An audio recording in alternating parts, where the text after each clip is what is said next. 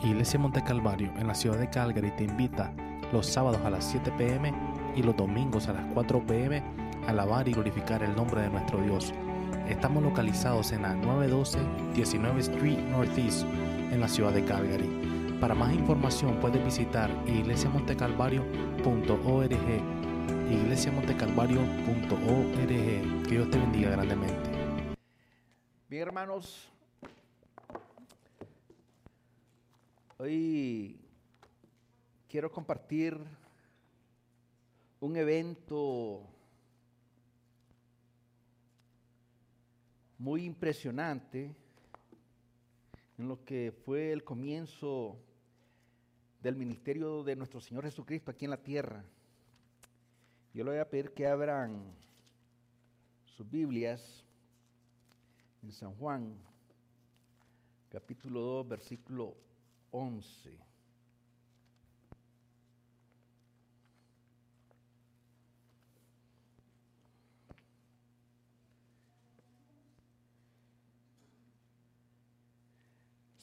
Evangelio de San Juan, capítulo 2, versículo 11, dice así las Escrituras. Este principio de señales hizo Jesús en Caná de Galilea y manifestó su gloria y sus discípulos creyeron en él. Lo leo nuevamente y luego oramos. Este principio de señales hizo Jesús en Caná de Galilea y manifestó su gloria y sus discípulos creyeron en él. Oramos, Padre, en esta preciosa tarde, Señor. Disponemos nuestros corazones, abrimos nuestros oídos para oír tu palabra y para aprender algo de este principio de señales que tú hiciste al iniciar tu glorioso y grandioso ministerio, Señor. En esta tarde, Señor, te pido en el nombre de Jesús que hables a nuestras vidas, que hables a los corazones, Señor, y que tu palabra, Señor, no vuelva vacía, sino que haga lo que tú le has mandado hacer, Señor. Gracias, Señor, entonces en esta tarde, Señor, y gracias por tu palabra, Señor, que fue impresa a nuestro idioma hace más de 500 años, Señor. Gracias por esos hombres y mujeres que tuvieron la valentía, Señor, de enfrentar grandes desafíos para traducir tu palabra y que nosotros hoy las tengamos para nuestra instrucción, para nuestra bendición, Señor. En el nombre de Jesús, Señor, oramos. Amén. Una señal. ¿Qué cosa es una señal?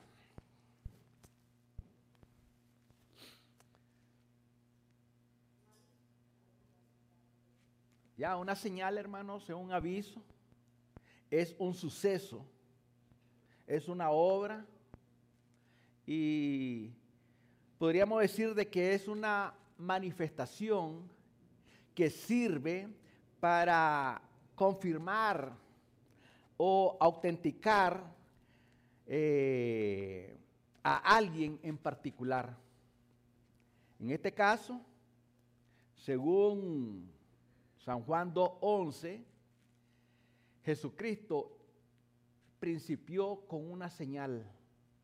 Es decir, esa señal lo iba a identificar a él, lo iba a confirmar a él, de tal manera que al realizar este precioso suceso, esta preciosa señal, dice las Escrituras que al realizar este milagro que hizo, él primeramente manifestó su gloria y sus discípulos que estaban recién convertidos creyeron en él. ¿Se da cuenta, hermano? La importancia de esa señal, la importancia de los milagros. Mire, hermana Bernarda dijo hoy que qué era más importante, o sea, que qué le gustaría tener a usted. Si un milagro en su salud física o ser transformado. Y entonces nosotros estamos de acuerdo en que ser transformado. Eso no quiere decir que estamos en contra de los milagros, porque mire, Jesucristo es el mismo de ayer, hoy y por los siglos. Según Hebreos 13:8, Él sigue siendo el mismo de ayer, hoy y por los siglos. Así como hizo milagro hace casi 2000 años, Él lo sigue haciendo hoy día. Y lo seguirá haciendo porque Él es Dios. Y no hay nadie como Él. De tal manera que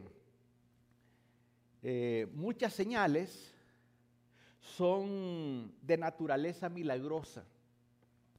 De tal manera que nosotros encontramos en la Escritura muchos milagros que hizo Jesucristo. Multiplicó el pan y los peces, limpió un leproso, resucitó muertos, sanó mujeres con flujo de sangre, liberó endemoniados. Todo eso son señales, son milagros, hermano. De tal manera que al comenzar Jesucristo su ministerio, hizo un milagro. Tal vez alguien puede decir, pero convertir agua en vino, eso no es algo tan grandioso. Un farsante por ahí de esos que se han levantado como profeta de Dios y apóstol de Dios, haciendo ahí el ridículo del agua que la convierte en vino. Ustedes lo han visto ahí en el YouTube. Él ya lleva preparado la botellita. Él solo le enseña así, miren hermano, en la tapa, en la parte de ahí lleva el tinte. Que dice, miren, vamos a convertir el agua en vino. Él no pide otra botella de agua que alguien esté usando o que la tenga por ahí. De tal manera que él comienza a orar y la gente, amén, amén, y pelando los ojos para ver si es cierto. Y entonces agita el agua así en la botella y ya se convierte en rojiza el agua. Aquí está el vino. Y la gente, amén, amén, amén, amén. Jesucristo no hizo así, hermano.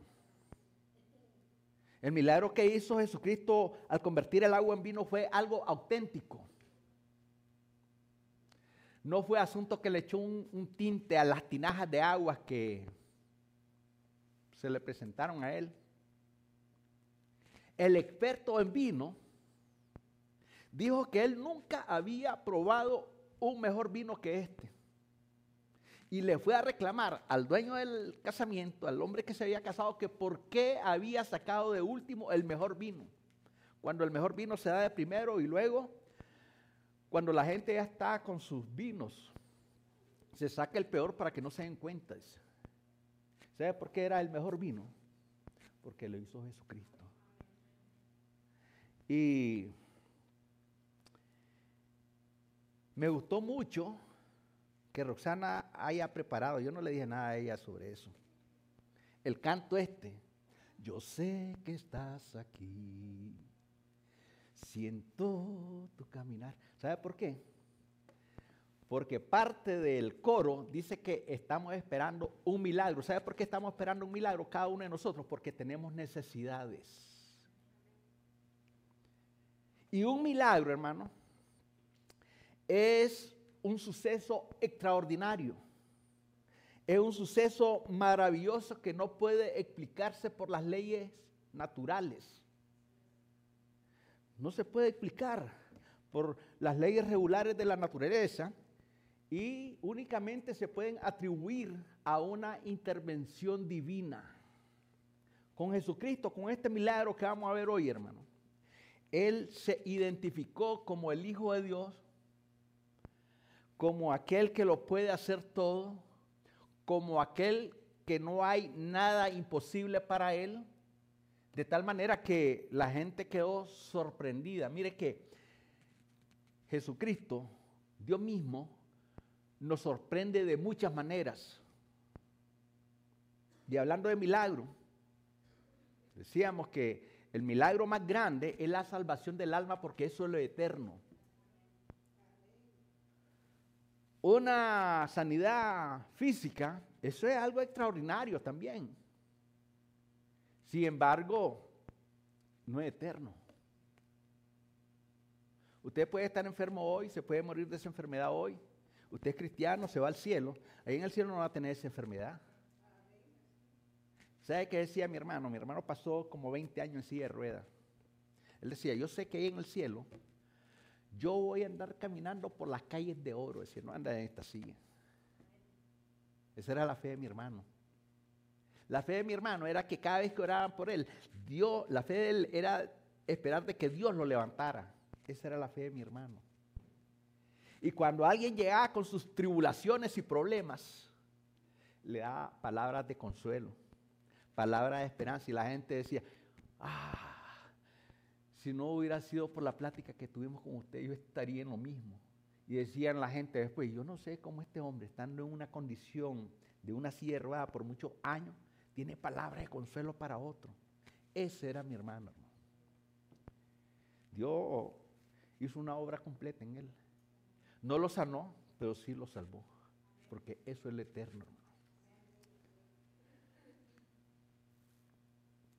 Entonces, miramos que una señal, pues, es lo que, con lo cual principió Jesucristo su ministerio. Y Juan, el escritor Juan, refiriéndose precisamente de este milagro de transformar agua en vino, Juan lo subraya como el principio de señales. Wow, que es que fue muy importante ese milagro que Jesús realizara en unas bodas. Jesucristo mismo llevó a los recién convertidos discípulos a creer en Él. Jesucristo los llamó a ellos, pero ellos todavía no habían mirado ningún milagro. Llamó a Mateo, llamó a Pedro, llamó a Simón, llamó a Andrés, llamó a los 12. Pero todavía no habían visto ellos un milagro. Y ahora miran este milagro y ellos creen en él. Ahora, este milagro, hermano, de transformar el agua en vino, yo creo que nos tiene que provocar a cada uno de nosotros a la reflexión. ¿Sabe por qué?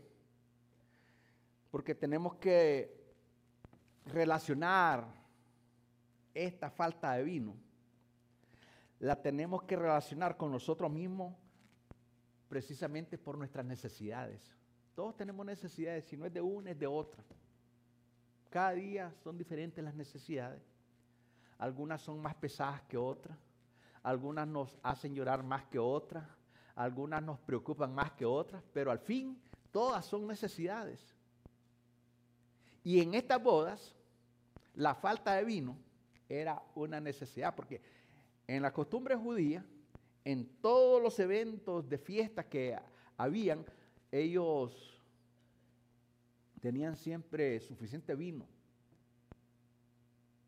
Y cuando estamos hablando de vino, no estamos hablando de un vino de 7% ni fermentado, o sea, el fruto de la vid fermentado. Estamos hablando del jugo de la vid. Es decir, algo que no está fermentado. Cuando usted estudia las costumbres judías, usted se va a dar cuenta de que ellos tomaban vino, pero no era fermentado, no era para embriagarse. Timoteo era un joven que tenía una enfermedad estomacal.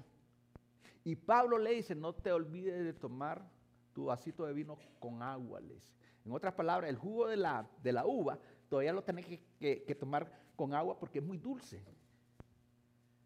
De tal manera que en esta tarde yo quiero ver en este pasaje 3 cosas muy importantes. Primeramente, hubo una invitación. ¿Cuántos han invitado a Jesucristo a su casa, a su vida? Otra de las cosas que yo puedo ver en este pasaje es de que hubo algo imprevisto, algo que no se esperaba. Y lo tercero que yo veo, hermano, es que para uno recibir un milagro, se necesita obedecer. Muchos quieren ser satisfecho en sus necesidades, pero sin obedecer. Bueno, si Dios quiere, me hace el milagrito y hasta ahí. Si Dios quiere, pues me hace este favor, hasta ahí. Y el asunto es de que Dios quiere hacer milagros en tus vidas, en las vidas del hombre. Solo que los milagros, hermano, tienen su proceso. Si usted tiene sed, usted pide agua. Entonces, un milagro hay que pedirlo. Si usted no lo pide, nadie se lo va a dar. Dios conoce todas las cosas, pero si usted no le pide a Dios, Dios jamás va a responder a tu necesidad. Por esa razón, allá en Jeremías 33:3 dice, clama a mí.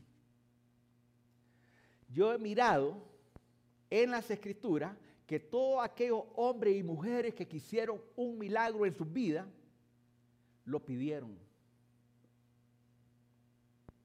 Habían dos ciegos. Jesús, hijo de David, ten misericordia de nosotros. Mire que están clamando. Y es que no perturben al Señor, no lo llamen de esa manera. Y el Señor pidió que lo trajeran. Y cuando le dijeron a ellos que tenían que venir al Señor, ellos creyeron que Jesucristo los podía sanar. Entonces, tenemos que pedirlo y tenemos que creerlos. Una cosa más, no solamente pedirlo y creerlo, sino que el momento esperado de recibirlo. Y yo no te estoy hablando de eso que yo lo confieso y lo recibo, no. Yo voy a pedir mi milagro, yo voy a creer que Dios va a hacer un milagro en mi vida y yo voy a recibir ese milagro. En Jeremías Dios dijo, clama a mí y yo te responderé. Pablo le pidió un milagro al Señor en su vida. Y él clamó 3 veces, dice las Escrituras. Porque la primera vez no le contestó Dios. La segunda vez no le contestó Dios. Pero la tercera vez sí le contestó. Nosotros tal vez hemos estado clamando por un milagro por mucho tiempo. Y mientras Dios no nos conteste, nosotros tenemos el permiso de seguir clamando, de seguir perseverando en nuestra necesidad. Si el Señor me contesta, no hijo, bástate mi gracia, como le dijeron a Pablo, entonces eso significa que ya no clamemos por esa necesidad. Dios no nos quiere dar esa necesidad por alguna razón que solamente Él sabe, porque Él sabe lo mejor para nosotros. Ahora, pero si Dios no me contesta, yo voy a seguir insistiendo. Señor, ten misericordia de mí. Señor, sáname. Señor, necesito este milagro tuyo en mi vida, en mi familia. Y el Señor me puede decir en alguna contestación, hijo, ahora no, pero después sí. Entonces, mientras yo espero el milagro en mi vida, porque con nuestra fe fue que alcanzamos al Señor, ¿no? ¿Cómo dice el canto? Con mi fe te alcanzaré, con mi fe te tocaré. Entonces, mientras esperamos, vamos a seguir esperando y clamando. Hubo un leproso, dice la Escritura, que multitudes le seguían a Jesús. Un leproso no podía ir dentro de las multitudes. Nosotros podemos pensar de que sí iba en una multitud de leprosos, pero ellos eran considerados inmundos, no podían estar donde habían gente sanas. Ellos estaban separados, ellos estaban aislados, ellos eran repudiados, rechazados por la enfermedad. Pero la multitud seguía a Jesús. Y dice las Escrituras que este hombre vino corriendo a Jesús, es decir, buscó el milagro, buscó quién le podía hacer el milagro. ¿Traía fe ese hombre? Sí tenía fe. Dice que se postró a los pies de Jesucristo. El leproso sabía que Jesucristo lo podía sanar. Y él le dice, Señor, si me quiere sanar. Lo que no sabía era de que si Jesucristo quería.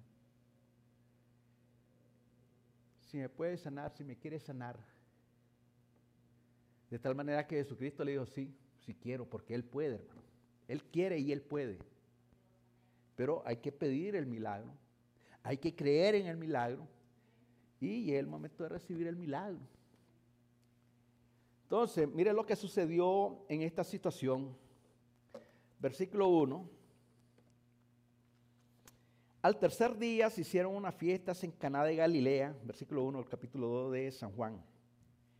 Y estaba allí la madre de Jesús. Es que vamos a hablar de María, la madre de Jesús. Cuando hubo falta el vino, nadie pensó de que María podía hacer el milagro. Nadie dijo, bueno, si ella es la mamá de Jesús y Él es el Hijo de Dios, entonces ella también tiene poder para hacer un milagro. No. Ella sabía que ella no podía tampoco hacer milagro, pero sabía que su hijo podía hacerlo. Y fueron también invitados a las bodas Jesús y sus discípulos. Mire qué importante entonces invitar a Jesús a nuestras vidas, invitar a Jesús a nuestras casas, invitar a Jesús a nuestros trabajos, invitar a Jesús a que esté con nosotros. Usted no puede esperar que alguien lo visite si usted no lo invita. Si yo estoy en mi casa y yo no invito a nadie, yo no puedo esperar que alguien me vaya a visitar. Pero cuando yo invito a alguien, la persona llega y yo la tengo que atender. Pues así mismo Jesús fue invitado a esa fiesta juntamente con sus discípulos. Y faltando el vino, mire que aquí ya sucedió la falta de vino. Ya había pasado algo de tiempo. Las Escrituras nos dicen de que cuando a Jesús se le invita, entonces Él entra donde se le abre la puerta, donde se le permite Él estar. De tal manera que en Apocalipsis 3:20 leemos, he aquí yo estoy a la puerta y llamo, si alguno oye mi voz y abre la puerta, entraré a Él y cenaré con Él y Él conmigo. Mire que Él quiere estar en comunión con el hombre. Pero el hombre tiene que abrir la puerta de su corazón. El hombre tiene que esperar que Él entre cuando Él lo invita. Nuestras actividades, hermanos, nuestras reuniones son bendecidas con la presencia de Jesús. Jesús mismo está aquí mismo con nosotros. Él dijo que donde estuvieran dos o más, Él iba a estar en medio. Porque Él ha sido invitado. Él es el invitado de honor. Si nosotros invitáramos al primer ministro, ¿cómo se llama el primer ministro?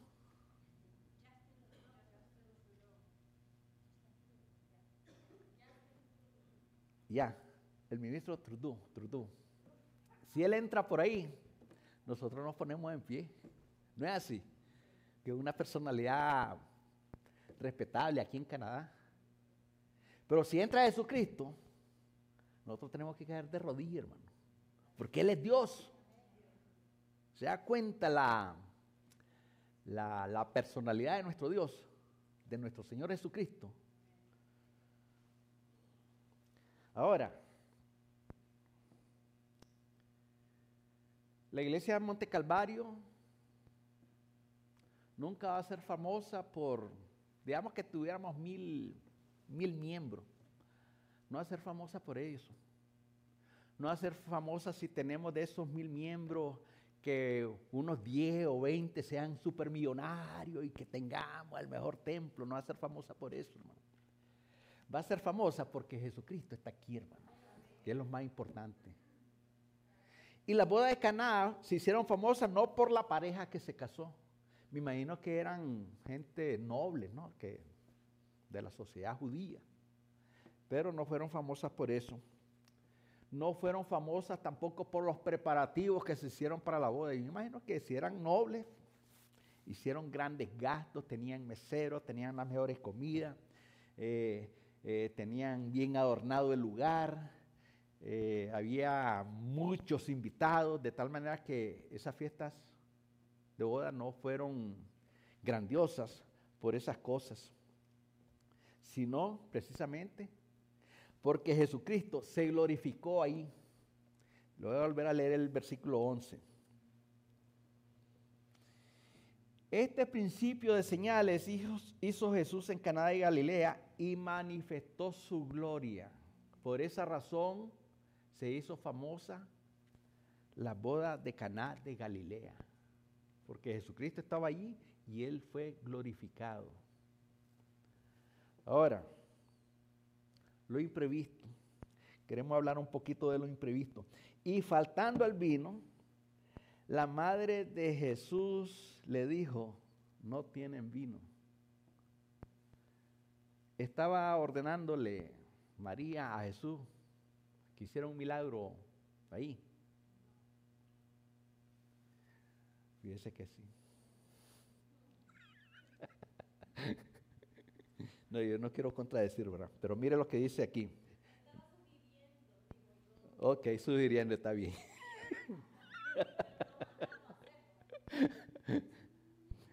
Pero mire, viene la madre de Jesús, sabe que no hay vino. Hijo, no tienen vino. Entonces, le está ordenando o sugiriendo. Ustedes díganme, ustedes son bien imaginativos. Bueno, hermana Marvila es imaginativa, estaba sugiriendo, dice bien. Pero mire, el versículo 4, Jesús le dijo, ¿qué tienes conmigo, mujer? La expresión mujer, hermano, no es una falta de respeto. María no se sintió ofendida cuando él le dijo mujer. Lo que le estaba diciendo con esa expresión, ¿qué tienes conmigo, mujer? Es como quien dice, mira, mamá, yo ya no soy tu hijo de dominio. Eso le estaba diciendo. O le pudo haber dicho, no me sugiera, no me diga qué voy a hacer porque todavía no es mi hora. Dice. Mire que ahora que estamos estudiando homilética, hermano, yo estoy aprendiendo mucho con los hermanos con los estudios. Porque como yo tengo que estudiar de primero, yo estoy encontrando muchos secretos. Lo lamentable es aquellos que no están llegando a los estudios, o sea, nunca van a descubrir esos secretos. Yo espero que puedan tener tiempo, o sea, que hagan un poquito de tiempo. Ahora, yo sé que algunos no pueden, trabajo, enfermedad, distancia y muchas cosas, pero hay que hacer un poquito de esfuerzo, hermano. Aún no ha venido mi hora.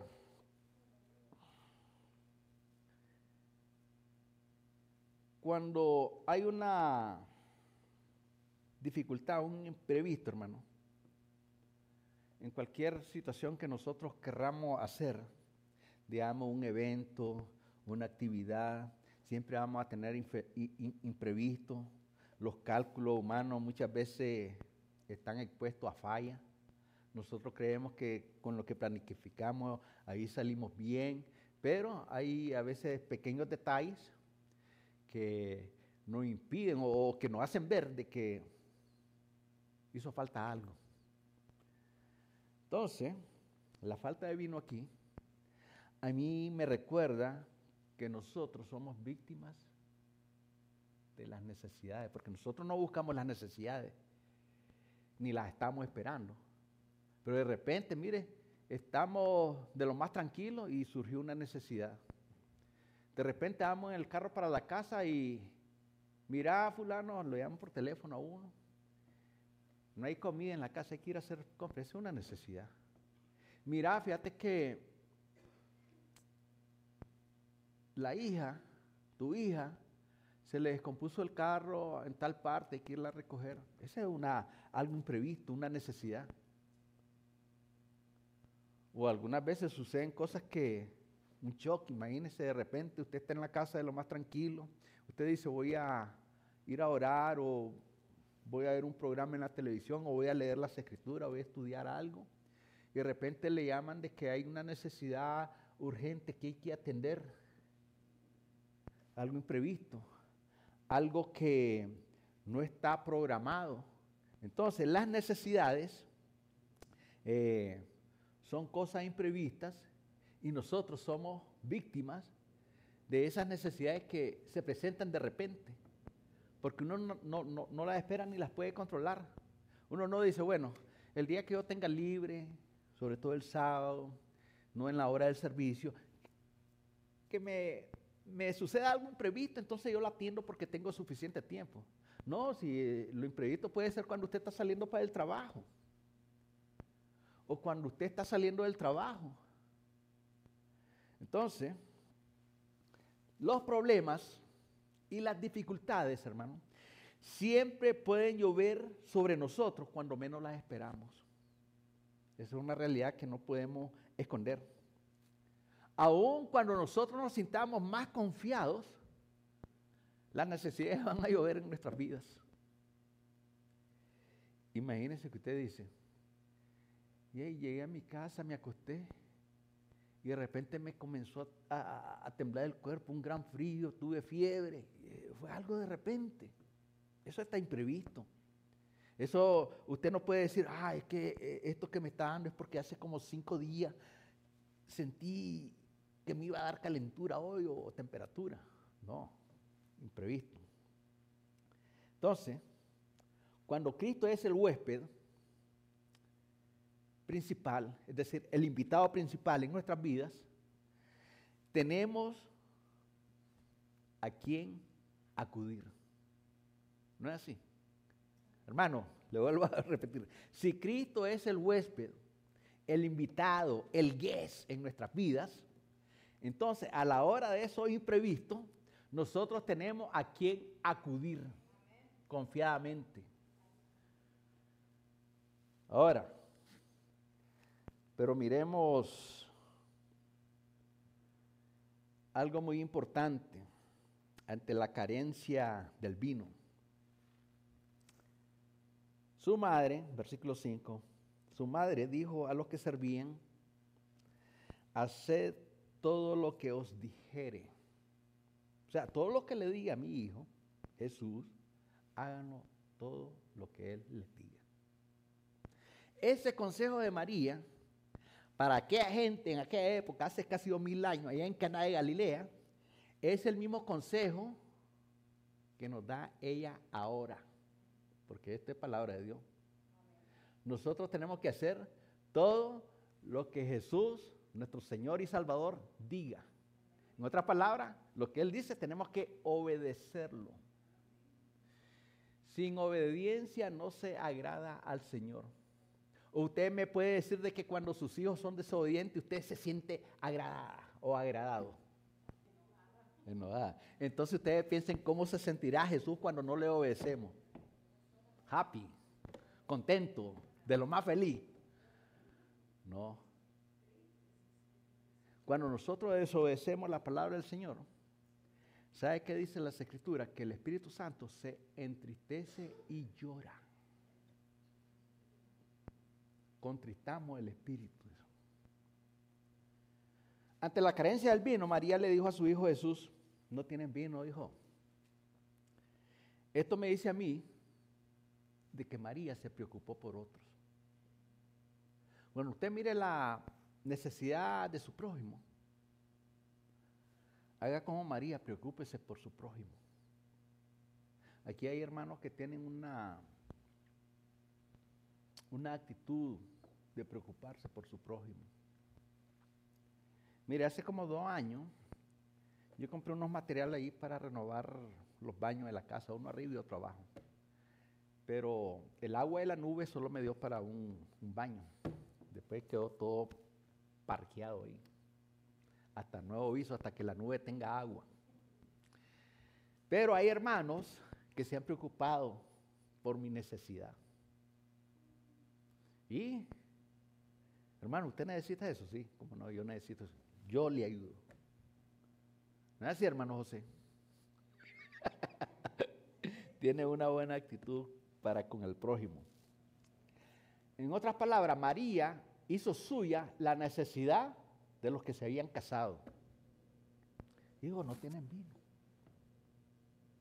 Yo creo que sí, es sugerencia, no un mandato, no. Y aunque para Jesús no era su hora, su kairos, todavía no era, porque Él le dice que todavía mi hora no ha venido, pero ese pequeño problema que hubo en esa fiesta, pues Él estuvo muy dispuesto para adelantar su hora. Mire que Jesucristo nunca dice, no es cerrado como nosotros que decimos, no, si nosotros dijimos el lunes, va a ser hasta el lunes, no ahora. Está bien, voy a ver qué es lo que se le necesita y Él no ignoró el problema humano. Jesucristo jamás va a olvidar tu necesidad. Por esa razón, ahí en Pedro dice, miren, traigan todas sus ansiedades, sus necesidades a Él, porque Él tiene cuidado de ustedes. El Señor ejercitó su poder en conformidad con la obediencia expresada por la gente que estaba en la casa.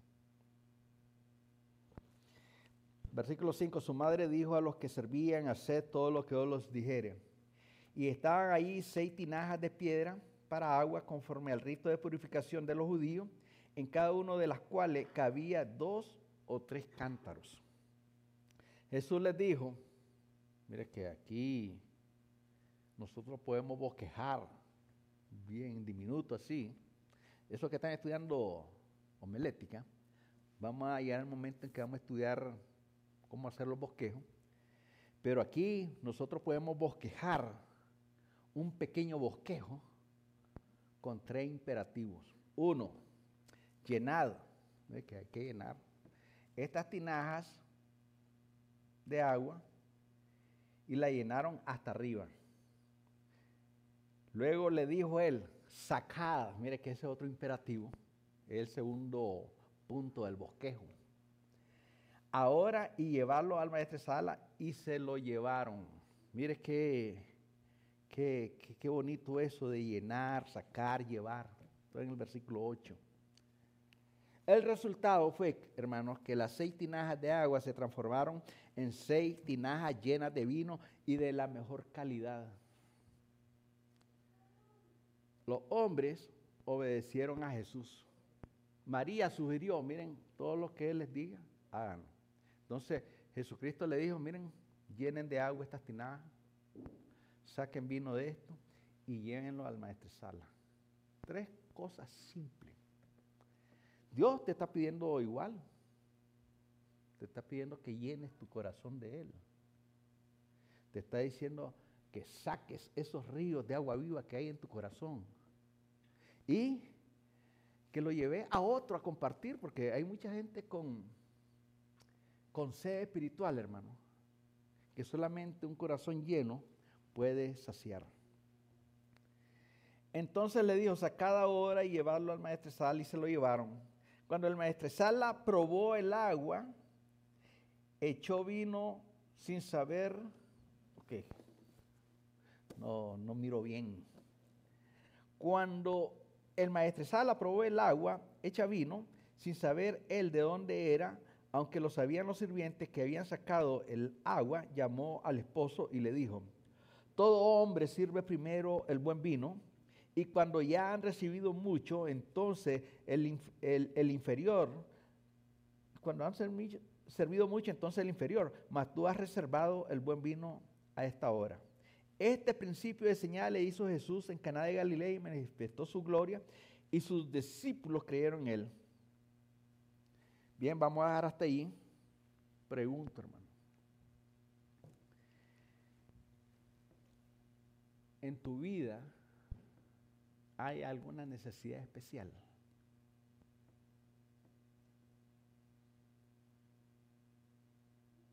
Bueno, eso lo sabe usted. Te pregunto entonces, ¿deseas que Jesús supla esa necesidad?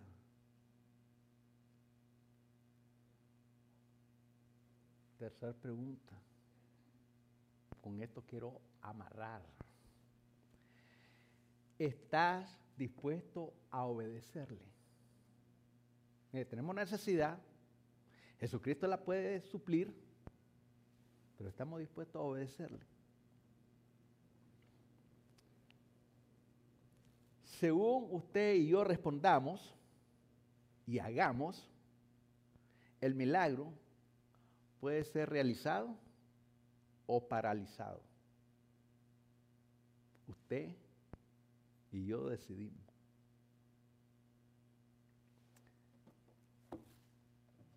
Roxana, ¿por qué no cantamos? Yo sé que estás aquí y yo invitar a los hermanos a que pasemos aquí, que oremos por nuestras necesidades.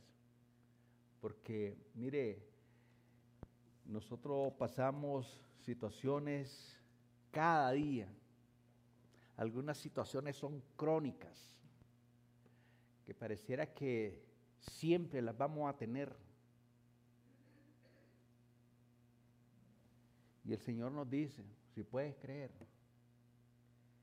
verá la gloria de Dios.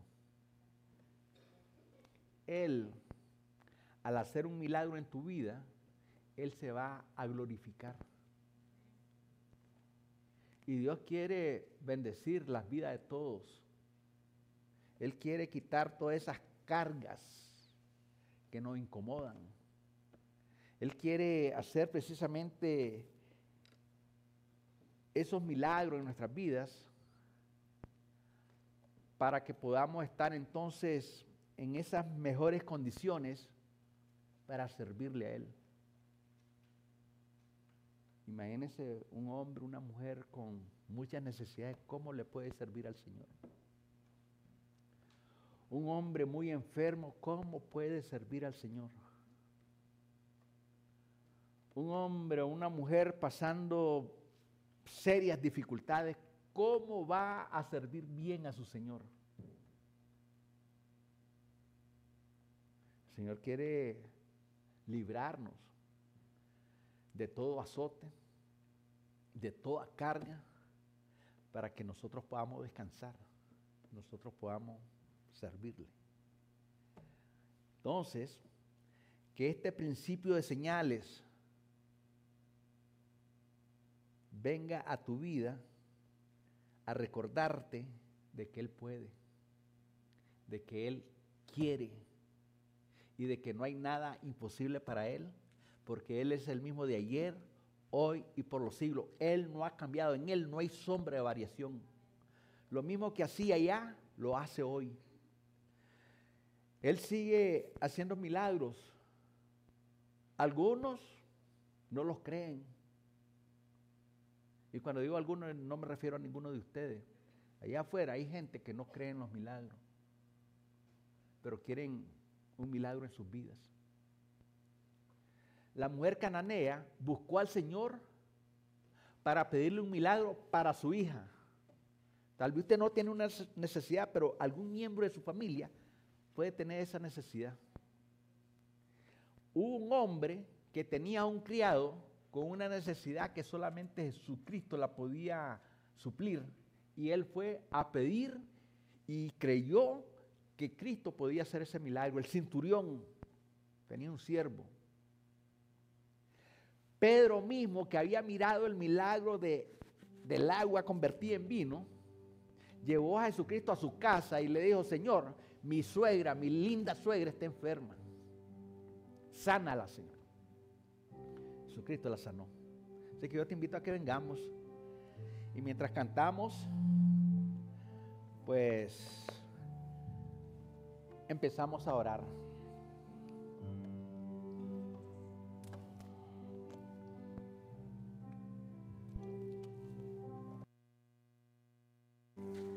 Hemos venido delante de tu presencia para, Dios mío,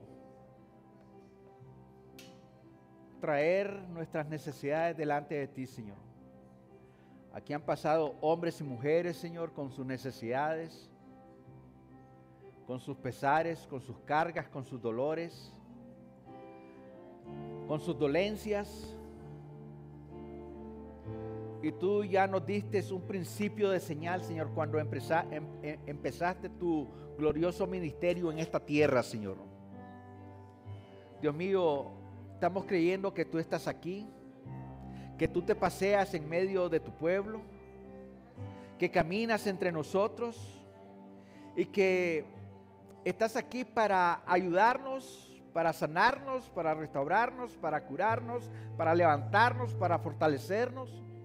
De tal manera, Señor, que hemos venido con fe para alcanzarte, Señor. Hemos venido con fe para tocar, Señor. Gracias, Señor, porque tu poder no se ha acortado. Tú sigues siendo el mismo de ayer, hoy y por los siglos, Señor. Te adoramos y te bendecimos a esta hora, Señor. Dios mío, solamente tú puedes lograr milagros en nuestras vidas, Señor. Para ti no hay nada imposible, Señor. Todo lo que tú haces, lo haces bueno, Señor. Y por esa razón venimos confiados, Señor, pidiéndote, oh Dios, en el nombre de Jesús, que suplas la necesidad que tenemos, Señor. Estamos creyendo, Señor, que tú puedes, Señor, que tú quieres, Señor, y que estás aquí precisamente para confirmar, Señor, lo que solamente tú puedes hacer, Señor. Gracias, Señor, porque al creer en ti, nosotros tenemos la esperanza, oh Dios, de recibir ese milagro que tanto necesitamos, Señor. Que esta hermana Bernarda, Señor, ha pasado en fe. Yo te pido que contestes su oración, que pongas tu mano de poder sobre de ella y que tú conoces, Dios mío, esa necesidad que ella está esperando en su vida. Da a nuestra hermana Marvila también, Señor. Tú conoces, Dios mío, sus necesidades, sus anhelos, lo que ella necesita, Señor, y la ponemos en tus manos sabiendo, Señor, de que tú eres un Dios fiel que cumple lo que promete, Señor. Aquí se encuentra Carlos también, Señor. Te pido que bendigas a este hombre, Señor, que trates con él, Señor, y esa necesidad que solamente tú puedes resolver, Señor. Dios mío, que sea manifiesta esa respuesta en su vida, Señor. Gracias, Señor, porque solamente tú tienes palabra de vida, Señor, y tu palabra es la única que transforma los corazones, Señor. Tu palabra es lo único que toca las vidas, las mentes, de tal manera que hemos confiado en ti.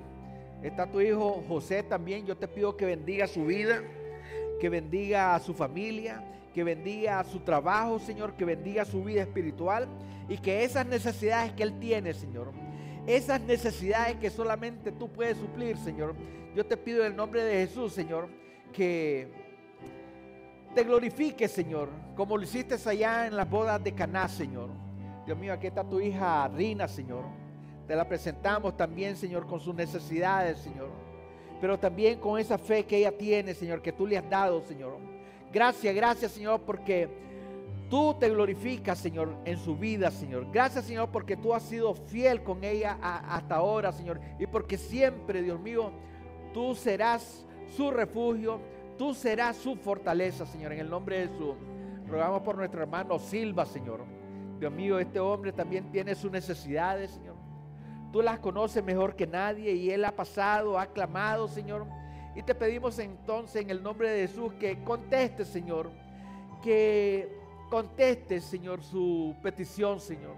Gracias, Señor, porque tú siempre atiendes nuestras necesidades. Tú nunca las ignoras, Señor. Bendice a tu hijo, bendice a su familia, a sus hijos, su ministerio, Dios. Gracias, Señor, por esa fortaleza que das. Yo te pido en el nombre de Jesús que suplas conforme tus riquezas en gloria las necesidades de él, Señor. Está nuestra hermana Sandra Rascón, Señor. Te pido que siempre tu gracia esté sobre de ella, Señor. Que tu misericordia, Señor, estén allí, Señor, cada mañana para ella, para su familia, Señor. Tú sabes las necesidades y peticiones que tiene en su corazón, Señor. Yo te pido en el nombre de Jesús que suplas también, Señor. Que dé respuesta, Señor, a sus preguntas, a sus interrogantes, Señor. Sabiendo, Señor, de que tú, Dios mío, respondes a tus hijos según la fe y obediencia de ellos, Señor. Gracias, Señor, porque tu hija, pues, una mujer esforzada, una mujer valiente, una mujer que te sirve, una mujer que espera en ti, Señor. Dios mío, bendice a nuestra hermana Tere, Señor. Gracias, Señor, porque tú has estado con ella, estás obrando en su vida. Y te pedimos que la mantenga siempre así, levantada, en fortaleza, Señor. Que tu gracia de poder, Señor, siga obrando en su vida, Señor. Y que tú, Señor, siempre las abraces con tus alas de amor. Y que ella pueda estar segura, Señor, de que tú nunca vas a dejar ninguna de sus necesidades por fuera, Señor. Gracias por la hermana, la ponemos en tus manos, Señor. Y que tú te sigas glorificando en su vida, Señor. Bendice a nuestra hermana Elvira, Señor. Ella también tiene necesidades, Señor, como toda persona. Gracias, Señor, por la fe que tú has depositado en ella. Yo te pido que te glorifiques, que ella pueda ver tu gloria, que pueda ver tu poder. Y que siempre tenga esa sed, Señor, de buscarte, Señor, en todo tiempo y en todo lugar, Señor. Bendice a su familia, a su hijo, su hija, a los nietos, al yerno, Señor, y a toda su familia que tiene en otros lugares, Señor. Dios santo, Dios eterno, bendice a Elizabeth, Señor. También ella es tu hija, Señor. Gracias, Señor, porque tú escuchas la oración de tus hijos. Y ella ha pasado aquí en fe, Señor, sabiendo de que tú eres el que provoca, Señor, esas señales en los corazones, Señor. Tú eres el que realizas esos milagros, Señor, portentosos, Señor. Esos milagros, Señor, que solamente son explicados por tu divino poder, Señor. Bendice a tu hija, Señor. Te pido que pongas tu mano de poder sobre su vida, Señor.